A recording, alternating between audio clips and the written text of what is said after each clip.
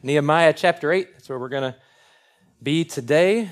Going to be spending today in Nehemiah, next week in Malachi, and that will conclude our long journey through the Old Testament as we look at the unbroken story of what God is doing in the world. It's hard to believe a little bit for me that we're almost to Christmas. In some ways, it seems like 2020 has lasted forever.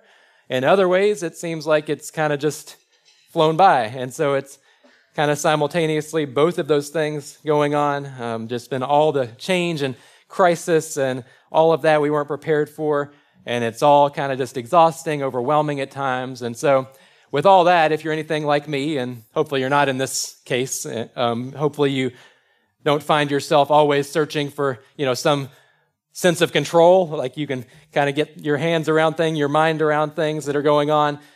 Because right now, it doesn't feel like there's a lot of way to do that. And so one of the reasons I'm thankful, though, right now is for the Christmas season, because it gives us a little bit of a sense of familiarity, even if it's different from what it was like before, right? We can be thankful for the familiar sounds of Christmas music, some of the songs that we sang earlier, thankful for the familiar warmth of the decorations and lights, which kind of, in my house, at least, have multiplied this year. I guess maybe kind of as a little bit of an outlet for some of that anxiety or nervous energy. I just kind of keep putting up more and more lights around the house. I'm thankful for Christmas candy and cookies and for those familiar flavors and smells that kind of can transport us back to Christmas's past, maybe to better memories. Even thankful for the predictability of Christmas movies, now more than ever.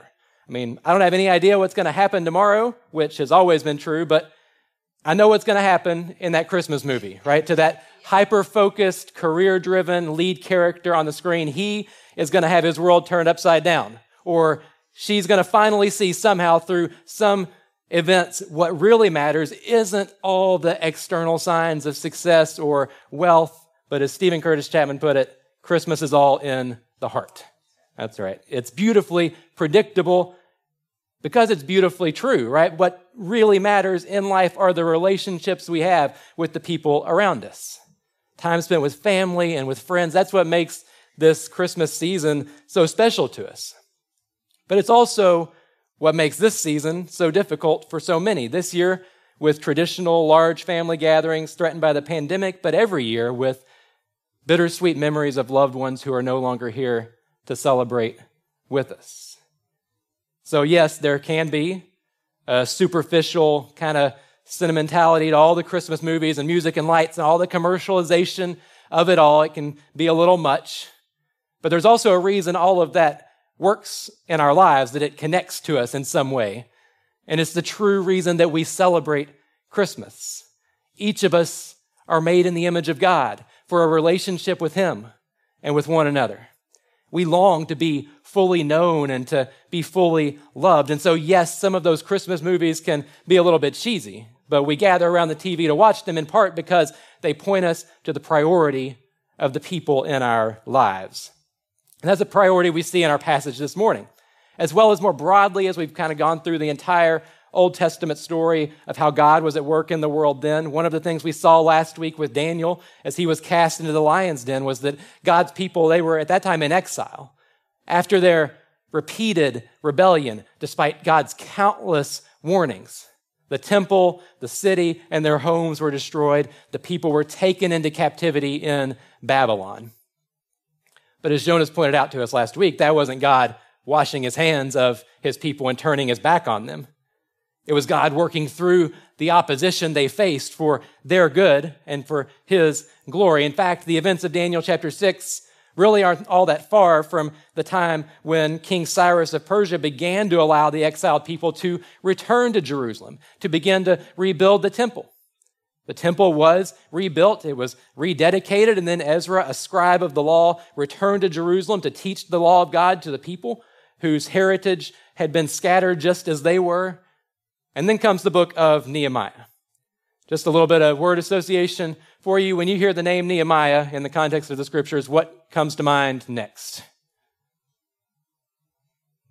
Nothing. Okay. Daniel and the lion's den, right? Nehemiah rebuilt what? The wall, right? That's what we think of when we think of the book of Nehemiah. And that book opens with reports that the wall of Jerusalem was in disrepair. It remained broken down years after the people had begun to return to Jerusalem. And that report, when it came to Nehemiah, it grieved him, and he begins to pray and to fast. And then he makes this risky request to the king that he would be able to return to Judah to rebuild the wall. That request was granted, and so Nehemiah goes to Jerusalem, not just with the permission of the king, but with the authority of the king and the resources of the king, because God's hand was upon him. And they started there then to rebuild the wall. And they continued in spite of opposition they faced. And amazingly, they were able to rebuild the wall around Jerusalem in just 52 days. What had been in ruins for decades was rebuilt in just 52 days. A remarkable testimony to the power of God at work through the obedience of his people. And so we hear Nehemiah, we think wall. The wall was rebuilt in record time in the face of opposition. That's the story of Nehemiah. Right? But it's really just the first half of the story of Nehemiah. The temple was rebuilt, the walls were rebuilt. Yes, all the structures were in place. It looked as if Jerusalem was rebuilt, restored. But listen to how Nehemiah ends this section of his book with the completion of the wall in Nehemiah chapter 7, verse 4. It says, "The city was wide and large, but the people within it were few, and no houses had been rebuilt." Everything looked good from the outside. Everything looked right. All appearances were that the work was finished.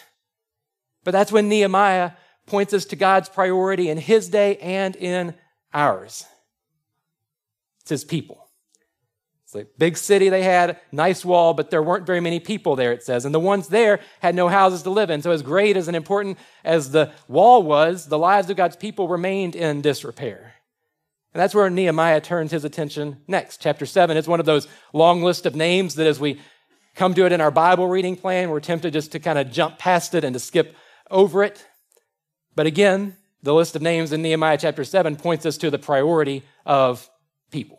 Because every single name, every single number represents a person created in God's image and with a purpose. Yes, God was interested in rebuilding the structures, the temple, the wall, but he was and is most interested in rebuilding people for his glory and our good. And that's what he does here in Nehemiah.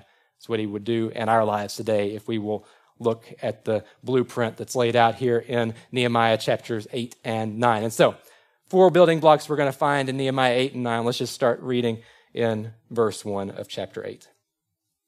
All the people gathered as one man into the square before the water gate, and they told Ezra the scribe to bring the book of the law of Moses that the Lord had commanded Israel. So Ezra the priest brought the law before the assembly, both men and women and all who could understand and what they heard on the first day of the 7th month. And he read from it, facing the square before the water gate from early morning until midday in the presence of the men and the women and those who could understand. And the ears of all the people were attentive to the book of the law. And Ezra the scribe stood on a wooden platform that they had made for the purpose, and beside him stood Mattathiah, Shema, Ananiah, Uriah, Hilkiah, and Maaseiah on his right hand, and Pedaiah, Mishael, Malchijah, Heshem, Heshbaddanah, Zechariah, and Meshullam on his left hand. And Ezra opened the book in the sight of all the people, for he was above all the people, and as he opened it, all the people stood. And Ezra blessed the Lord, the great God, and all the people answered, Amen, amen, lifting up their hands, and they bowed their heads and worshiped the Lord with their faces to the ground. Also Jeshua, Benaiah, Sherebiah, Jamin, Akub, Shabbatai, Hodiah, Maaseiah, Kelita, Azariah, Jozabad, Hanan, Peliah, the Levites helped the people to understand the law while the people remained in their places. They read from the book, from the law of God clearly, and they gave the sense so that the people understood the reading. And Nehemiah, who was the governor, and Ezra the priest and scribe, and the Levites who taught the people, said to all the people, This day is holy to the Lord your God. Do not mourn or weep. For all the people wept as they heard the words of the law. Then he said to them, Go your way, eat the fat, and drink sweet wine, and send portions to anyone who has nothing ready, for this day is holy to our Lord. And do not be grieved, for the joy of the Lord is your strength. So the Levites calmed all the people, saying, Be quiet, for this day is holy, do not be grieved. And all the people went their way to eat and drink and to send portions and to make great rejoicing because they had understood the words that were declared to them. First, we see God rebuilds his people when we read his word. Just look at what happens here in Nehemiah. They gather into the square. Based on what was said in the chapter before, we can say probably 50,000 strong of them gathered in this square, and they call for Ezra to bring out the law of Moses, which he does.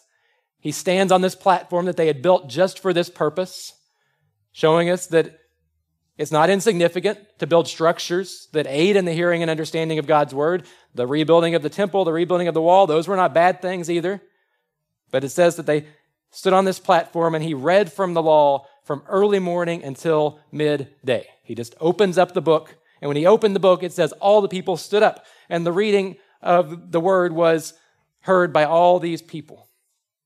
The reading of God's word was not just a transitional element in the corporate worship of God's people. It was the main event, right? It was what they gathered around. 6 hours worth of standing and sitting and listening to the word of God read. They waited with eager anticipation so that when the book was open, they stood to their feet. They added their voices to the blessing that Ezra offered, saying, "Amen, amen," lifting their hands. They stood, but then it says what next? Then they bowed their heads with their faces to the ground. That was their reaction, just to hearing the word of God read. Right, there's wonder in the sights and sounds of the Christmas season, but that's just a shadow of the sense of awe and wonder we see here in the lives of God's people. Their posture before the reading of God's word and their attention as Ezra stood and read for 6 straight hours. It's not the posture of people who are merely receiving information. Right? You don't stand at attention and bow down in worship when someone stands up to read to you from a textbook. And I don't say that to speak disparagingly of textbooks or education, because love learning, love school. I'm kind of a little bit of a nerd, actually. But there's a difference in how we receive information and how we receive the revelation of God.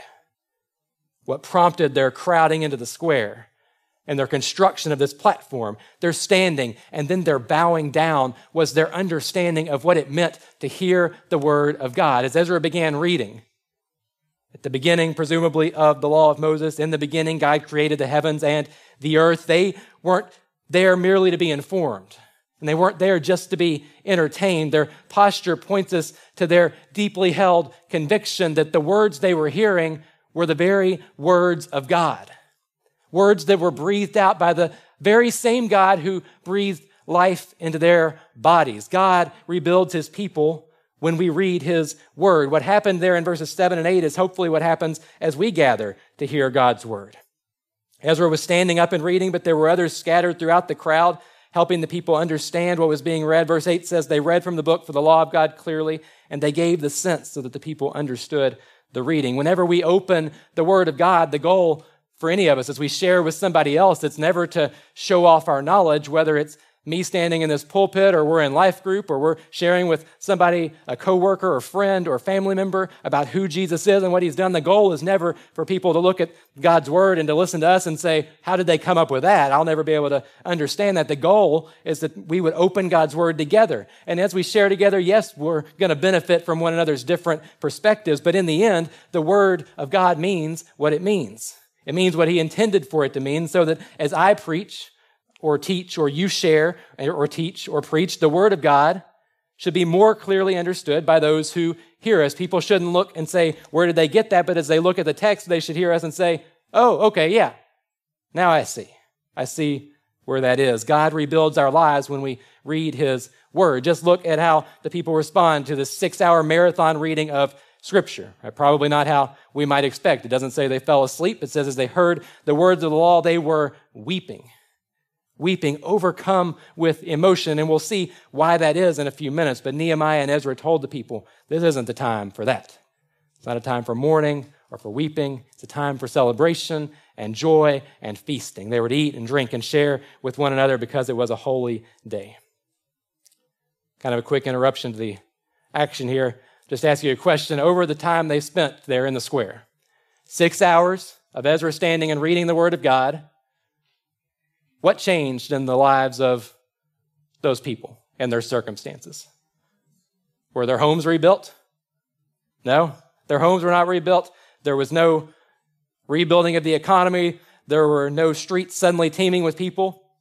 What happened was God was rebuilding their lives, not from the outside in, but from the inside out. What changed was verse 12. We see it. What changed was their hearts because they understood the words that were declared to them. When the people understood it, when they grasped what God was saying in his word, what he was revealing about who he is and who they were, they responded with joyful celebration. That's what worship is.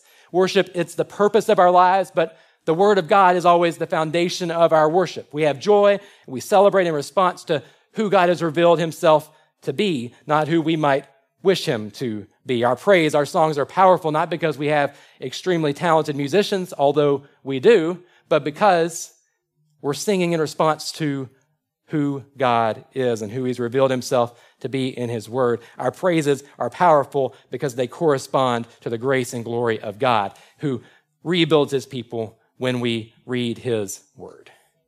Not just talking about reading for information, we're talking about a reading that leads to transformed lives, personal encounter with the God who speaks and reveals himself in his word. Second building block, God rebuilds his people when we remember his goodness. Remember his goodness. So here's the order of what's happening, right? They gather, they hear the word, then they spread out in celebration. We see how the word leads them to worship. But then on day 2, verse 13 says, on the second day, the heads of the fathers' houses of all the people with the priests and the Levites came together to Ezra the scribe in order to study the words of the law. They found it written in the law that the Lord had commanded by Moses that the people of Israel should dwell in booths during the feast of the 7th month, and that they should proclaim it and publish it in all their towns and in Jerusalem. Go out to the hills and bring branches of olive, wild olive, myrtle, palm, and other leafy trees to make booths, as it is written. So the people went out and brought them and made booths for themselves, each on his roof, and in their courts and in the courts of the house of God, and in the square at the water gate, and in the square at the gate of Ephraim. And all the assembly of those who had gathered, who had returned from the captivity, made booths and lived in the booths. For from the days of Jeshua the son of Nun to that day, the people of Israel had not done so. And there was very great rejoicing. And day by day, from the first day to the last day, he read from the book of the law of God. They kept the feast 7 days, and on the 8th day there was a solemn assembly according to the rule. God is rebuilding his people here as they remember his goodness. They're continuing to read and continuing just to study God's word, and they come to this part that prescribed the festival, the Feast of Booths, which was a festival God had commanded in order to commemorate the time that Israel spent wandering in the wilderness. They were supposed to gather materials, construct these tents or booths to stay in so that they would remember the time that they were wandering in the wilderness with no home, time though when God provided, protected, and guided his people. This group of people who had returned from exile, they heard God's command read, and they had the audacity to think that they should follow God's commands. We're told even though they were the first ones to do it since the time of Joshua.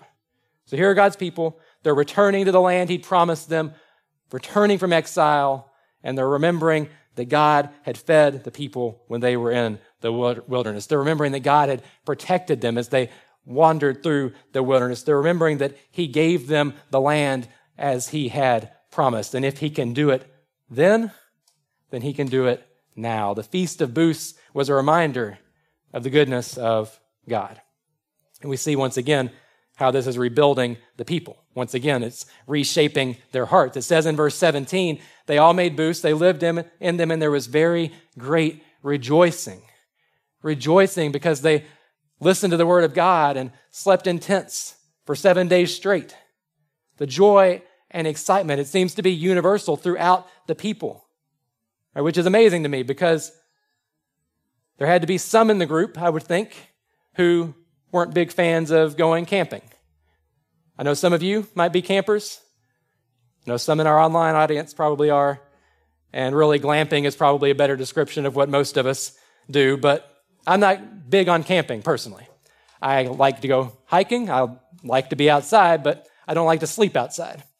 There's a certain level of comfort that I enjoy and appreciate, modern amenities and things like that, which I'm sure is shattering this image that I project of the rugged outdoorsman, but point is this: remembering God's goodness produced unity among God's people.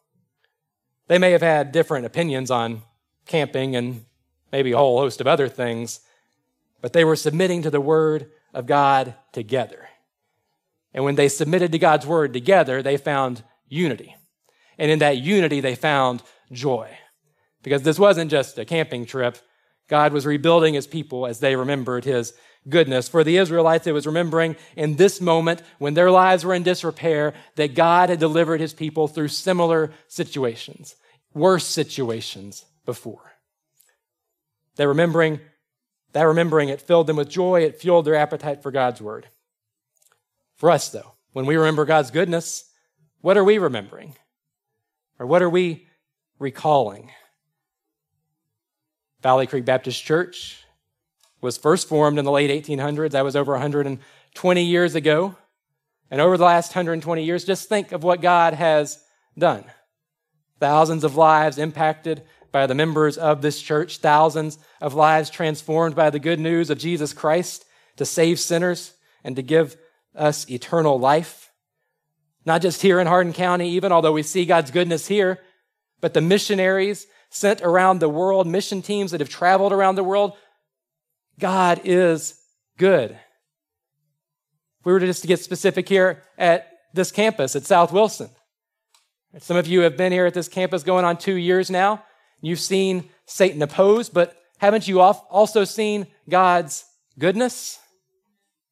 If you were part of that initial launch, just think back to how God provided and led in those months leading up to that day. If you haven't been here as long, I'm not trying to diminish you or leave you out, because your story is also a testimony to God's goodness, of how he has worked through the faithfulness of his people and in your life and our lives to draw us here together as a vital part of his family. And so we might have taken some hits corporately, some of you individually, but here we are able today to remember God's goodness and to trust that his glory will be proclaimed through this congregation.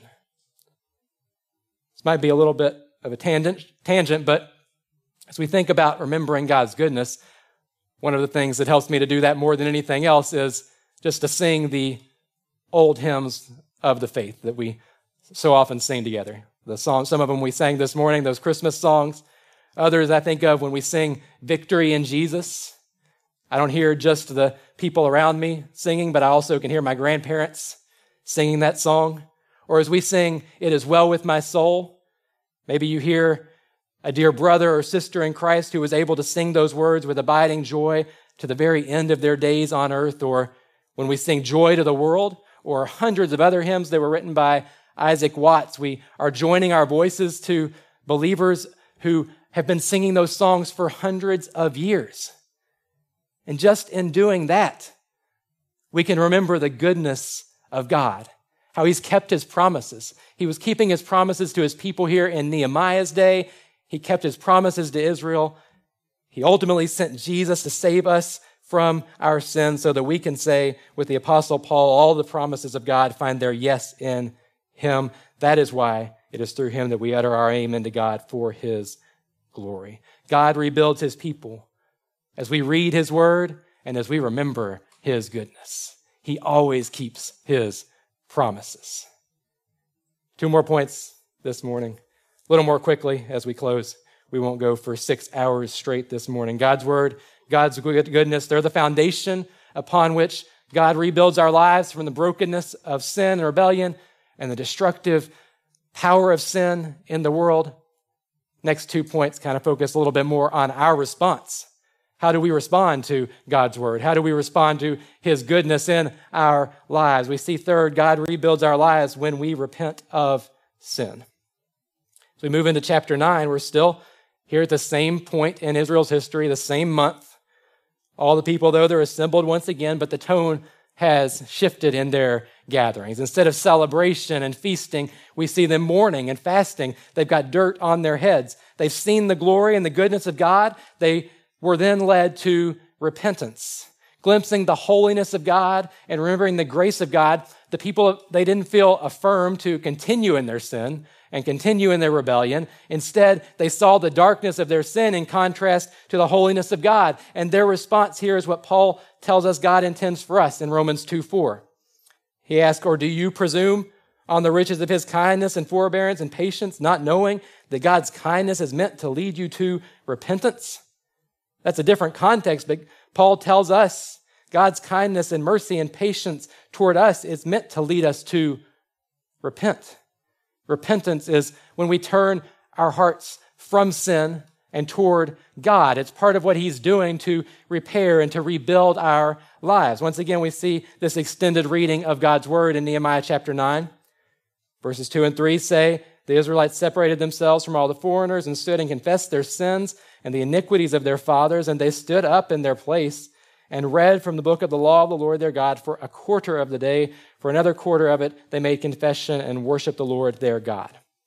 This time they read for 3 hours, and then they confessed their sin and their faith, and they worshiped for another 3 hours after that. The Levites, they called everyone to join in praising the name of the Lord. And then we see this weighty confession really just laid out as they walk through confessing that God is the Holy One, the maker of all things, that he's the God of Abraham who keeps his promises. But then they just start going down this list, this pattern that we see of how God would be faithful to his people, always keeping his promises, but they would rebel against him time and time again. God would restore them, they would rebel. God would restore them, they would rebel. He would deliver them, but they would rebel. They're going down this list in great detail saying, God, you are faithful. But then in verse 16, right, they say, they and our fathers acted presumptuously, stiffened their neck, did not obey your commandments. They're clear-minded about the reality of their situation, about why they're in this situation. They start laying out all the details of all the ways their ancestors had failed to keep their word, to keep their commitments to the Lord. Verse 17, though, we find why they're able to confess those things, why they're able to repent. What's drawn them in is this, verse 17, you are a God ready to forgive, gracious and merciful, slow to anger, and abounding in steadfast love, and did not forsake them. Though they time and time again turned their back on God, he never turned his back on his people. Verse 31, after generations of rebellion, it says, nevertheless, in your great mercies, you did not make an end of them or forsake them, for you are a gracious and merciful God. And I think verse 33 sums it all up, really sums up even the song that we sang just a moment ago. Verse 33 ends with this, you have dealt faithfully, and we have acted wickedly. They saw the chasm their sin had opened up between themselves and their God, as do we. As Paul wrote, for all have sinned and fallen short of the glory of God. God rebuilds our lives, though. Restores us. He doesn't turn his back on us. He doesn't turn away from us and walk away from us and leave us on our own. He rebuilds our lives when we repent of our sin.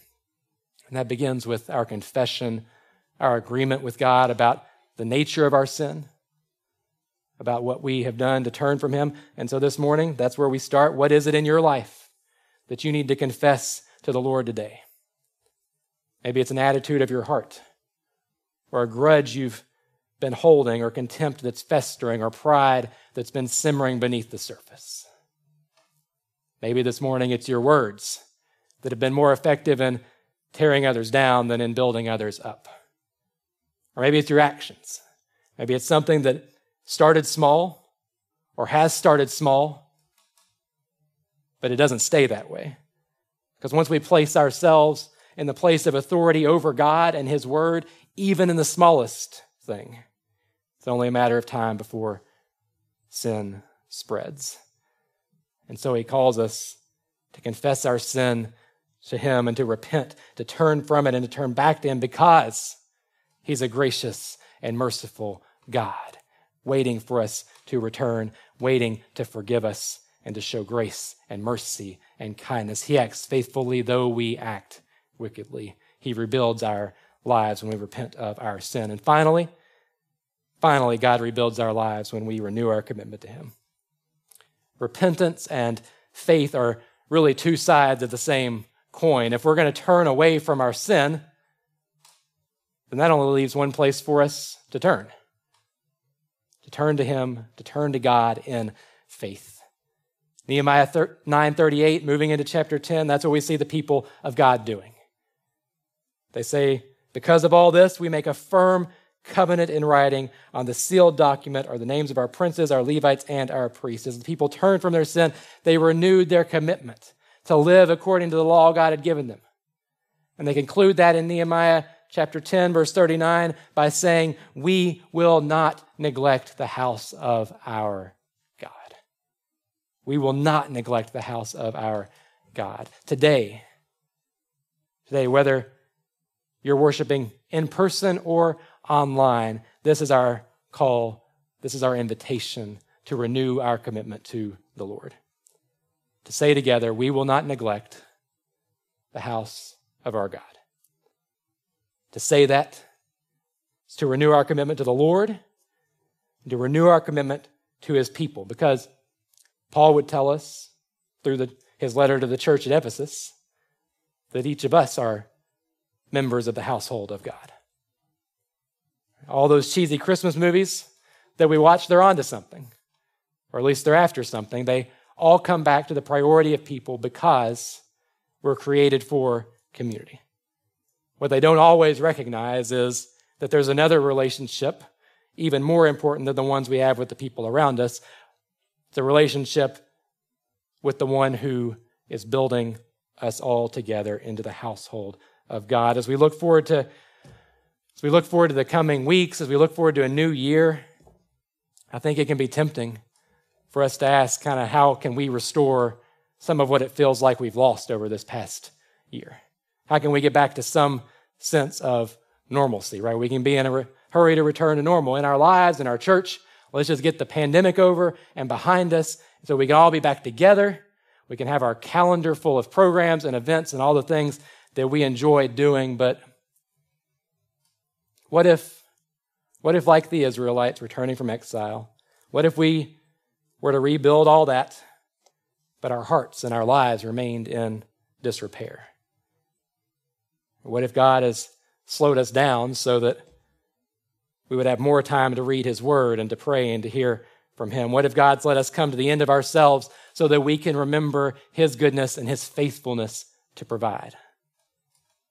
As the pressure of these days has revealed maybe some sinful attitudes and actions in our hearts, then what if that is God's patient kindness drawing us to repentance? Look, I get it. We all want things to be back to normal, right? But the good news this morning is that our God's able to do far more than just return to normal. We're ready to return to normal right at this moment. That's the best thing that we can imagine. But God's able to do immeasurably more than all we can ask or imagine. And so this morning, let's not just try to rebuild what we can, but let's allow him to rebuild our hearts, to rebuild our lives as we read his word, remember his goodness, repent of our sin, and renew our commitment to him. Heavenly Father, today we thank you and we praise you that you are a God who speaks. Lord, even in that, Lord, we pray that you would help us not to take for granted what we have in your word, that you have personally revealed yourself to us, that you have spoken to us, Lord, though we have strayed and rebelled and sinned against you, Lord, you have revealed through your word the plan by which we might come to know your grace and your mercy, that we might be restored and our lives might be rebuilt. Father, we thank you for your goodness and your kindness, Lord, your provision in our lives as we look back, even through grief and pain and difficult days, Lord. We see how you have continued to be with us, Lord, how you have continued to see us through, Lord, even though we might not understand always what has happened or We might not always understand what you're doing, Lord. Lord, we trust that you are with us and that you are good. And we trust, God, that you are a God who is gracious and merciful and slow to anger. Lord, we pray that you would help us now to see what you're revealing in our lives, to see what you're revealing through your word, maybe about us and about our hearts, about the sin that resides there, Lord. And we pray that you would help us today to turn from our sin and to turn to you in faith. Or perhaps there are some here, Lord, who have strayed from your way, Lord, but today you're calling us to return to you, Lord, to renew a commitment to you and to follow after the plan and the purpose that you have for our lives, Lord, knowing that you have not given up on us, Lord, knowing that you are there ready to welcome us and to invite us and to restore us and to rebuild our lives. Or maybe there are some today who have never before known your grace and your mercy and your kindness, God. I pray today that you would help us to know the hope that you have for us in Jesus, Lord, that they would turn from sin and place their faith in you for the first time. I pray, Lord, that collectively we would say, as the people of Israel did in Nehemiah's day, we will not neglect the house of our God. Lord, help us to be united in the faith. Help us to be united in the mission that you have given us as your people. We pray these things in Jesus' name and for his glory. Amen.